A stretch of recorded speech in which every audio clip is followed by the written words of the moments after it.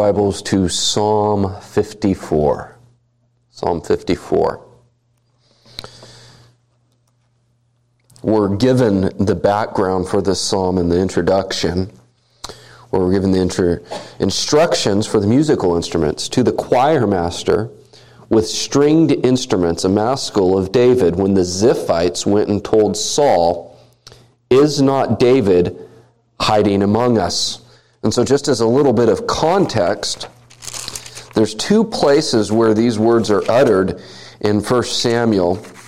The first is in 1 Samuel 23 in verse 19, where we see, then the Ziphites went up to Saul at Gibeah, saying, "Is not David hiding among us in the strongholds at Horesh on the hill of Hachilah, which is south of Jeshimon?" And then in chapter 26, in verse 1, again, then the Ziphites came to Saul at Gibeah, saying, "Is not David hiding himself on the hill of Hachilah, which is on the east of Jeshimon?" So just as a background of this situation, or this what took place with David and the Ziphites, David was on the run from Saul, and the Lord revealed to him that he needed to save the people of Keilah. They were under attack by the Philistines. And so David inquired of the Lord, "Should I go and rescue them?" The Lord said, "Yes." And then David's men said something to the effect, "But they'll turn us into Saul." And so David inquired of the Lord again, "Shall I go and rescue the residents of Keilah?" And the Lord once again says, "Yes, I will rescue these citizens through you." And so David rescues them, and then they, of course, turn David into Saul. So Saul is seeking after David, wants to kill David, and David goes and does a noble thing in protecting a village of people, and they go and turn on him. He goes then to the area of Ziph, which is a mountainous area in the Judean countryside. Jonathan meets him out there and encourages him, and then the Ziphites turn on David and say to Saul, "David's hiding amongst us." Now what's interesting, nothing is really known about the Ziphites, except for that Ziph is in the Judean wilderness. David is from what tribe? Judah. So it's likely that David is trying to find refuge in a place that he's familiar with, a place that maybe people might know him and may take to his side. Because remember, before he became king over the United Kingdom, he was king over just Judah for a period of time. And so what we see is that even in Judea, they are turning on David. So it's almost as if David has nowhere to turn. He rescues people, they turn on him. He goes into Judah, his own people turn on him. Saul is continually going after him. He's at war with the Philistines. So you can kind of get an idea of the historical background of David when he writes this psalm. So let us hear what he writes. In verse 1, "O God, save me by your name and vindicate me by your might. O God, hear my prayer. Give ear to the words of my mouth. For strangers have risen against me. Ruthless men seek my life. They do not set God before themselves. Behold, God is my helper. The Lord is the upholder of my life. He will return the evil to my enemies. In your faithfulness put an end to them. With a free will offering I will sacrifice to you. I will give thanks to your name, O Lord, for it is good. For he has delivered me from every trouble, and my eye has looked in triumph on my enemies." This is the word of God. I want you to notice the divisions here. The first division is a prayer for deliverance in the first two verses. Now, again, David's life is in jeopardy. There are people that want to physically kill him. This is not David having a bad day. David's in hiding. His life has been threatened. The priests were slaughtered already. So we see there's a trail of blood following David, this mighty warrior of God. And so as almost a point of desperation, he prays out to the Lord, "Oh God, save me by your name." Now the name of God is a revelation of God's character and God's nature. So when we see the name of God, that is to say, this is a reflection upon who God is. We see this come up often in the Psalms, and we should automatically think of when God reveals himself to Moses in Exodus chapter 34, where we read this in verse 6 of Exodus 34. The Lord, a God merciful and gracious, slow to anger and abounding in steadfast love and faithfulness, keeping steadfast love for thousands, forgiving iniquity and transgression and sin, but who will by no means clear the guilty, visiting the iniquity of the fathers on the children and the children's children to the third and the fourth generation. This is how God reveals himself to Moses. He reveals himself not only as a holy God that demands justice, but a God that is merciful, a God that is gracious, and a God that is steadfast in his faithfulness to his people. So you see both things. We tend to focus on the beginning of verse 6 when we see the name of God revealed as merciful, gracious, slow to anger. We say, yes, that is wonderful. But we also can't forget that he's a just God, but who will by no means clear the guilty, visiting the iniquity of the fathers on the children and the children's children to the third and fourth generation. And so David is appealing to the very character of God when he says his name. So if you see the word name or the title name for God, what that is a representation of all that God is, just in a very simple, condensed way. So not only does David appeal to the name of God, but then he goes on and gets specific in his description of God. He says, "Vindicate me by your might." And so David, if you had to label the attribute that David acknowledges in this prayer, it would be the attribute of God's power, his omnipotence. And so David is appealing to God's power here. And there's something we have to understand about God's power. God's power, as we say, it's one of the omnis, it's omnipotence. That means his might, his power is inexhaustible. His power cannot be measured. His power cannot be diminished.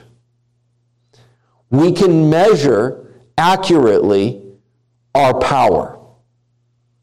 And we can also, by way of testimony, recognize that our power is in a state of flux and at some point starts to diminish. That's how we experience power. God is not such. God is independent. God is not dependent.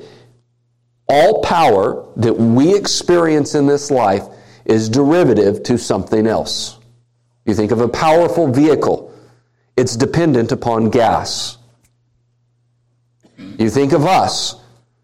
Any power we may have, it's dependent upon fuel as well. It's all dependent. God is not like that. And so we see a statement of God's power, and we should understand that it is independent. All power is derived from him. You see a glimpse of this in Job chapter 39 in verse 19, where God is just simply asking, do you give the horse his might? Think about that for a second. Well, of course not. You do not give the horse its might. Who did? God designed the horse with the might.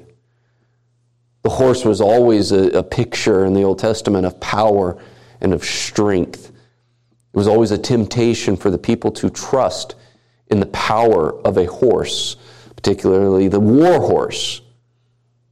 And so you have this picture of a great strength that is contained in an animal, and God is just simply asking Job, did you give the horse its power? No, you didn't. You see, all strength, all might, all that we have is derived from God. And so when David appeals to God's power, he is appealing to something of God that he has revealed to us. Has God revealed to us that he is all-powerful? Yes. We say these things that God's all-knowing, God is everywhere present, God is all-powerful, but I want you to notice this is flowing from David's mouth in prayer to acknowledge that God is powerful, and he's saying, God, will you vindicate me by this power that is inexhaustible, that is independent? And he asks for a vindication from this. That is, that God will judge this situation in his favor.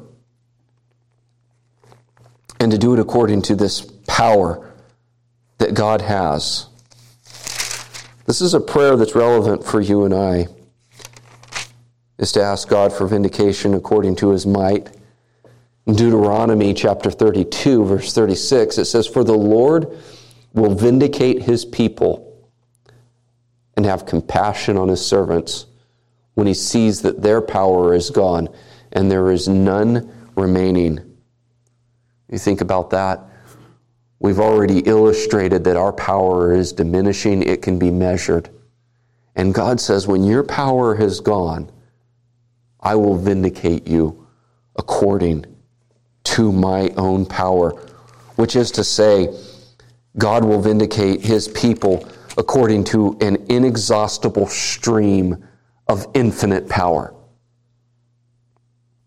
You see in Psalm 135 the same thing, "For the Lord will vindicate his people and have compassion on his servants." That's a promise not only to David, that is a promise to God's people. That if you are in Christ, God will vindicate his people. He will vindicate you against all your enemies. And when he asks for vindication, there's something we have to know about God. That is for God to judge the situation. God shows no partiality. In fact, God commanded his people in Deuteronomy 10:17 that they would not show partiality, for God himself does not show partiality. God does not take a bribe. What is David then, if we had to boil this question down, what's he asking God to do? He's asking God, will you do right by this situation? Will you do right? And he says, verse 2, "Oh God, hear my prayer. Give ear to the words of my mouth." I want you to notice what's happened. "Save me by your name" is the revelation of all of who God has revealed himself to be. That's the revelation of his name. He appeals to that, which means we can know something about God. He appeals to God's might, which has also been revealed in Scripture, that God is all-powerful. So think about this. God reveals himself to us as gracious, as merciful, steadfast in his love, that he is just, he is holy. God reveals that to us. But what does verse 2 indicate to us? Not only that God reveals something of himself to us, but that we can actually go to God. God communicates to us and expects us and allows us and invites us to do what with him? Communicate to him. Don't miss that. David's appealing to the very nature of God. And then in this very next sentence, he reveals to us that we can go to the Lord. We can ask him to listen to our words. We can ask the Lord to hear our prayers, the one that has inexhaustible power. This is a pleading with God. I want to apply this in a couple of ways, these two verses. David appeals to the nature and character of God as revealed in Scripture. He's in a prayer. This would be sung. This would be worshiping. And David, in his prayer, actually speaks the attributes of God back to God. Now, on Wednesday nights, we're starting to get into the subject of prayer. And one of the things that I'm going to stress is that what you see commonly in the prayers of Scripture, especially in the Psalms, is that when people go to God, they actually pray back His attributes to Him. That is our acknowledgement of who God is. Now, we could look at the attributes of God as an intellectual or theological endeavor and think about all of the nuances of who God is, that He's revealed Himself. And we could read massive books. In fact, there are massive books. There was a 2-volume book written by Stephen Charnock, the Puritan, 2 volumes on the attributes of God. Massive volumes. We cannot exhaust what could be said of God and His attributes, but this is not an intellectual exercise, is it? This is a man that's life is in danger. This is a man that is in need of God. And in his prayer, he actually finds comfort in the attributes of God. Have you ever thought of it that way? Thinking of God's attributes, not as just something that we pray, but actually saying, God is all-powerful. That's comforting. God is sovereign. That's comforting to me. And reflecting upon what that means for our life. And that's what David is doing. He finds comfort in the attributes of God. And perhaps, maybe this is why God has revealed Himself as He has to us as a means of comfort. And David is acknowledging these things. There's something about God's attributes. God is His attributes. God is His attributes. God is love. He's not part love. He is love. God is holy. He's not part holy. So when we see the attributes of God in Scripture, we're actually seeing the picture of God. God is His attributes. He is identical with His attributes. And that's how He has revealed Himself to us. And so the study and the reflection of God's attributes then is actually to be reflecting upon God. And these are all meant to be a comfort for us, to teach us who God is. David also teaches us something important about our relationship with God and the nature of God. God has revealed Himself by His name, who He is, in a way that we can understand things about God. Can we understand God? No. I can't even understand my iPhone. How am I going to understand an infinite, incomprehensible God? We will not understand God in heaven. God is infinite. We will forever, everlastingly be learning about God. We will wake every morning in the new heavens and the new earth learning truths of our God. We will always be excited about it. He is inexhaustible. But yet, what do we also see? We can speak to this God. We can come to Him because he sent his Son to us to pay the price for us, that we could have relationship with him. Our God reveals himself to us that we may come to him for mercy and for help, just as we heard this morning in the sermon. David moves in verse 3 to describe his enemies. We see 3 attributes that describe them. Verse 3 says, "For strangers have risen against me. Ruthless men seek my life. They do not set God before themselves."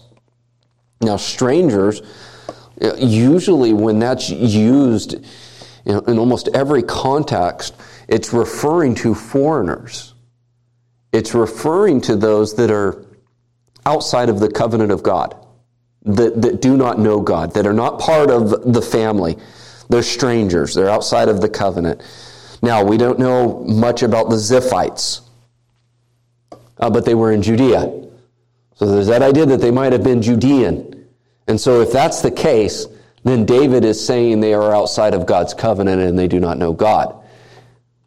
Or if they're not Judean and they are some sort of Canaanite or Perizzite or Amorite or some sort of other ite, it means they're not part of God's people. They're foreigners. Either way, he's saying they are those that are outside of God's covenant. And so if this is the Ziphites, he's making a startling statement about them if they are Judean.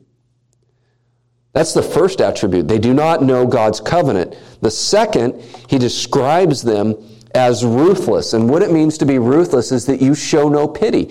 You show no mercy.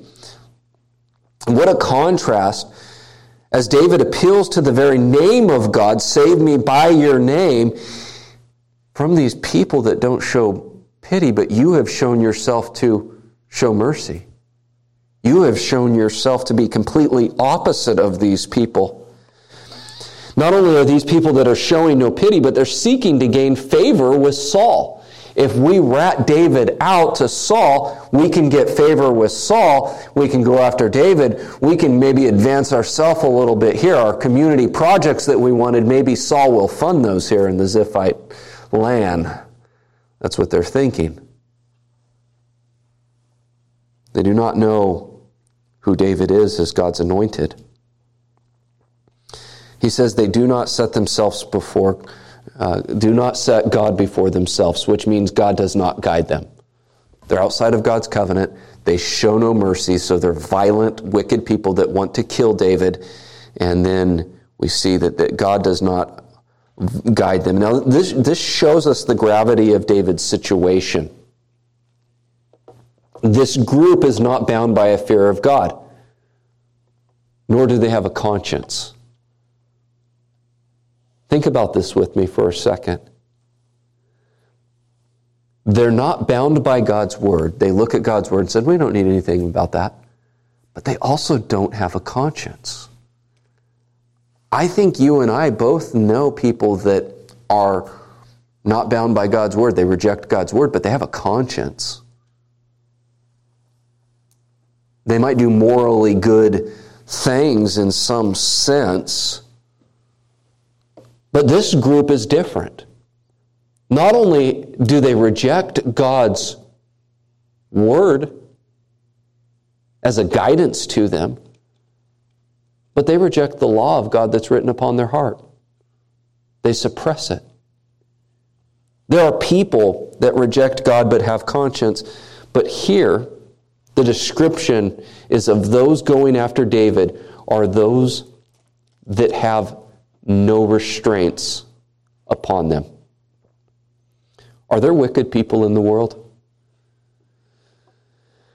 Absolutely. What do we see here, though? Even when things look the most bleak, God is still our refuge. God is still our strength. And understanding the root of their anger, of their wickedness, is actually helpful, because what do we see of wicked people in the world? They're without God. But you know God. You're in a better place than the most powerful, richest, prosperous, wicked person in the world. No matter what they do to you, God will vindicate his people in his might. The powerful, wicked people of the world have no clue what's coming. Just like these Ziphites that would oppose God's anointed David. Now you see David make a statement in verses 4 and 5 that God is his help. It's beautiful language. He says, "Behold, God is my helper. The Lord is the upholder of my life." Very much reminds you of Psalm 23, that the Lord is my shepherd. But here he says that God is my helper and the Lord is the upholder of my life. How funny it is in God's providence. We read in John 5 to open the service about how life is in the Father and that the Father has granted life to be in the Son and that the Son grants us eternal life. Life comes from God. David says that God is his helper. And David knows that his own strength pales in comparison to God. This is David that conquered Goliath. This is David that is with his bare hands fought lions. And this is David that recognizes that God is all-powerful and his actual help, and that he is the upholder of life. That is to say that God sustains us. This is to be supported or to be upheld. It means to be unshakable. Let me give you an example of that idea of upholder of life and how it's translated in Song of Solomon. In chapter 2, verse 5, "Sustain me with raisins, refresh me with apples, for I am sick with love." Now that word sustain, how are you and I sustained? In just a very practical way. Are we not sustained, so to speak, with raisins and apples? Yeah. We're sustained by food. So the idea here in this is a dependency upon food to be able to uphold one's life. Now, that same word now is applied to God. That it's not nutrition that upholds my life, but it's actually God who is the upholder of my life. And that's what David is appealing to here, that God is the one who upholds him. God is the one who nourishes his soul. God is the one who sustains him. And therefore, if God sustains him, it's like he's being propped up. He's unshakable. That's the meaning of the text. God is the upholder of life. Nothing exists apart from God. And so David says then in verse 5, notice the confidence, he will. This is to say something in the future that will happen. He will return the evil to my enemies, in your faithfulness put an end to them. Now, remember he'd asked, Lord, vindicate me. What does he say in verse 5? God will vindicate me. So before the prayer is even answered, in verses 5, verse 6, and verse 7, David states confidently as if God has already accomplished this. That God will vindicate me. Specifically, God will return, he asks, the evil to his enemies. So the evil that they meant to perpetrate against him, it will come back on his enemies. So that evil that they're going to give to David, God is actually going to give back to them. So David, in essence, is asking God, will you return evil to them? That's what this vindication looks like. Psalm 79, verse 12 says, return sevenfold into the lap of our neighbors the taunts with which they have taunted you, O Lord. This is a psalm where David is actually asking the harm they meant for me, put it on my enemies. How many of you would feel so bold to pray that way?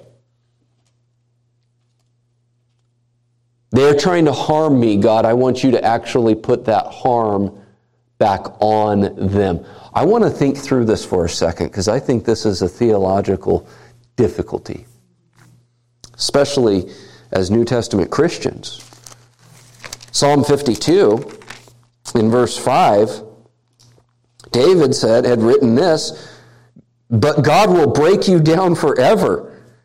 He will snatch and tear you from your tent. He will uproot you from the land of the living." One of the most difficult psalms to read. Psalm 137. Children of Israel are in exile, and this is that they're being taunted by the Babylonians. This is what they say. "O daughter of Babylon, doomed to be destroyed, blessed shall he be who repays you with what you have done to us. Blessed shall he be who takes your little ones and dashes them against the rock." That is the word of God. These are imprecatory psalms. An imprecatory psalm is when you call down a curse upon your enemies. And so I just return to that question. We see that it's in Scripture. Is this ever appropriate in prayer? Well, first thing is this: we wish all people to be saved. We're to pray for all people, right? We pray for all people, and no one can test this. I don't think anyone would argue you're not supposed to pray for people. I don't think anyone's saying don't pray for the most wicked tyrant dictator. Actually, Paul tells us to pray for the most wicked tyrant dictators. However, though, we have to kind of balance this out with what we see in Scripture. There's times of battle where you can't actually talk it out. There's in the midst of the battle where you're actually striving for just what? Survival. Notice what Paul says to the church of Galatia in Galatians 5:12. He says, "I wish those who unsettle you would emasculate themselves." That's the word of God. Paul writes that to the Judaizers that would subscribe circumcision as a means of salvation, as a works-based system. Paul says, "I wish they would emasculate themselves. Thus saith the Lord." Sometimes when you're in the midst of a battle, it changes how we approach prayer. There comes a point when talk is over. Notice what Jesus says. Jesus makes the same point in Matthew chapter 7, in verse 6. "Do not give dogs what is holy." Now, we love dogs. They're cute, they're cuddly, we love to pet them, they're our best friend. First century Judaism, being called the dog was not a cute thing. It was an insult. Dogs were seen as dirty, scavengers. "Do not give dogs what is holy, and do not throw your pearls before pigs." What did first century Judaism think of pigs? Is Jesus speaking about dogs, and is he speaking about pigs? He's speaking about people. He says, don't give that to them, lest they trample them underfoot and turn to attack you. Or consider this when Jesus sends them out in Matthew chapter 10. He says in verse 9, "Acquire no gold or silver or copper for your belts, no bag for your journey, or 2 tunics or sandals or a staff, for the laborer deserves his food. And whatever town or village you enter, find out who is worthy in it and stay there until you depart. As you enter the house, greet it. And if the house is worthy, let your peace come upon it. But if it is not worthy, let your peace return to you. And if anyone will not receive you or listen to your words, shake off the dust from your feet when you leave that town.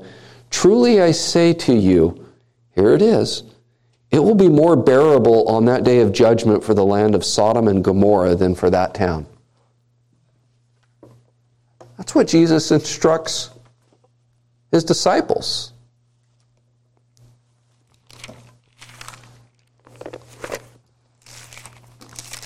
I want to resolve this.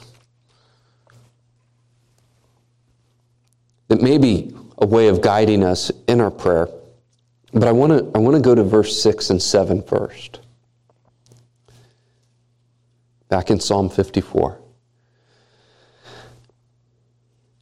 He states these things as an accomplished fact, and he says, with a free will offering I will sacrifice to you. What's a free will offering? It's a spontaneous offering or sacrifice to God.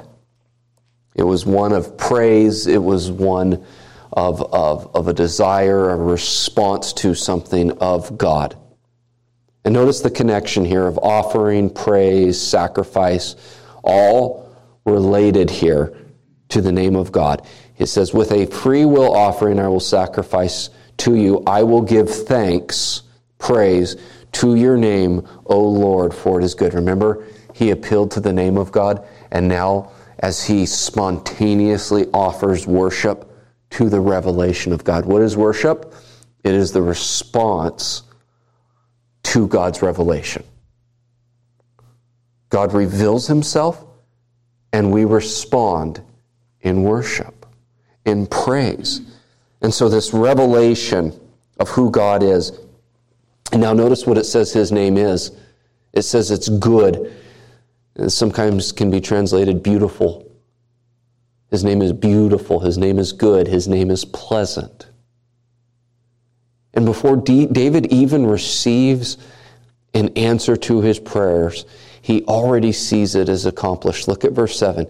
For he has delivered me from every trouble, and my eye has looked in triumph on my enemies. David begins in dire situation of praying to the Lord and asking for the Lord for help, asking the Lord to bring back the evil upon them, and he concludes this prayer as if God has already done this. Now, what does David not do with the Ziphites? This goes back to how we understand the imprecatory prayer. Did David avenge himself? No. David was a battle-hardened warrior that hung out with battle-hardened men that could do some battle-hardened stuff. If they wanted to, they could have defeated themselves. This was not a sanctioned war. Would it have been fair for David to have retaliated to the Ziphites? Wouldn't have been fair to the Ziphites. They would be no match for David. You think about a superior army and a superior nation invading a littler nation because the littler nation did something that was not right. Would that really actually be a sanction for war? No. It would actually be unfair. David does not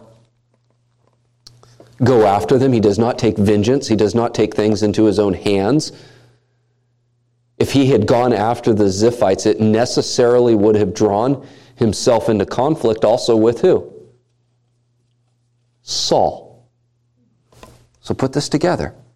David's not going to go and attack the Ziphites. And David has, this whole time as he's being chased by Saul, he's continually not lifting a hand against Saul so that he would be innocent in God's sight.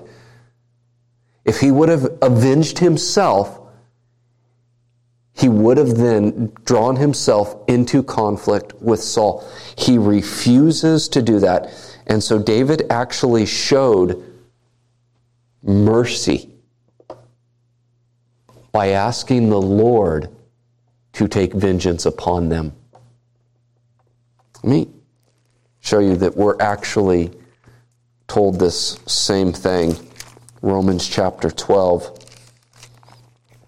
So would the Ziphites still believe that David did this because, of their destruction while it was happening? They probably blamed David? I don't know. Oh. Now notice what Paul says. He says in Romans 12, in verse 19, "Beloved, never avenge yourselves, but leave it to the wrath of God. For it is written, 'Vengeance is mine, I will repay, says the Lord.'" Now this is quoted from Deuteronomy. So this concept of this idea that God will repay, leave it to the wrath of God. What's David doing? He's actually leaving this to the wrath of God. Look what it goes on to say. "To the contrary, if your enemy is hungry, feed him. If he is thirsty, give him something to drink, for by doing so, by so doing, you will heap burning coals on his head. Do not be overcome by evil, but overcome evil with good."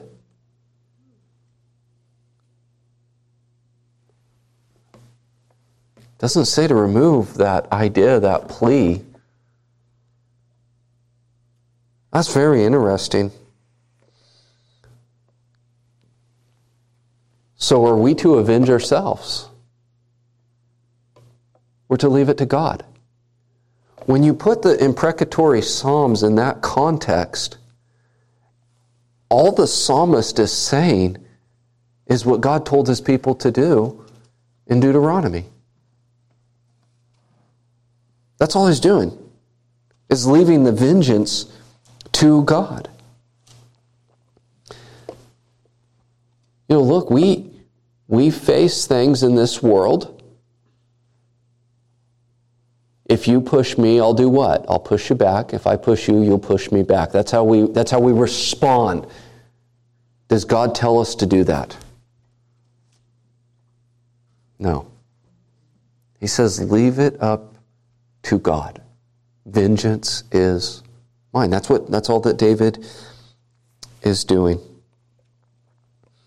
There's one final thing here I want to point out. Like David, the victory is already won for us. We can say confidently with our God that He has avenged us of our enemies. We can have confidence because the Lord Jesus has vanquished all of our enemies. Yes, do we still face them now? Yeah, we do. But has Jesus already conquered? Yes, He has. And we're just awaiting for Him to consummate His kingdom. But the victory is already done. It's already accomplished. Christ is already ruling. Christ is already sovereign. He is our prophet, priest, and king right now. And so the victory is accomplished in Christ. Whatever we're facing, we can always be assured that in Christ we have the victory. Makes me want to sing the song, Victory in Jesus, because that is a truth that we have in the Lord Jesus Christ. Heavenly Father, we thank You that in Christ all things are complete and accomplished. He is the fulfillment of all of Your word, all of the law. We thank You that in Christ and in Christ alone we have comfort, and that as You have revealed Yourself as our all-powerful God, this was a means of comfort for us to know that You who are all-powerful are working all things according to the outworking of Your mighty hand. It's in Jesus' name we pray. Amen.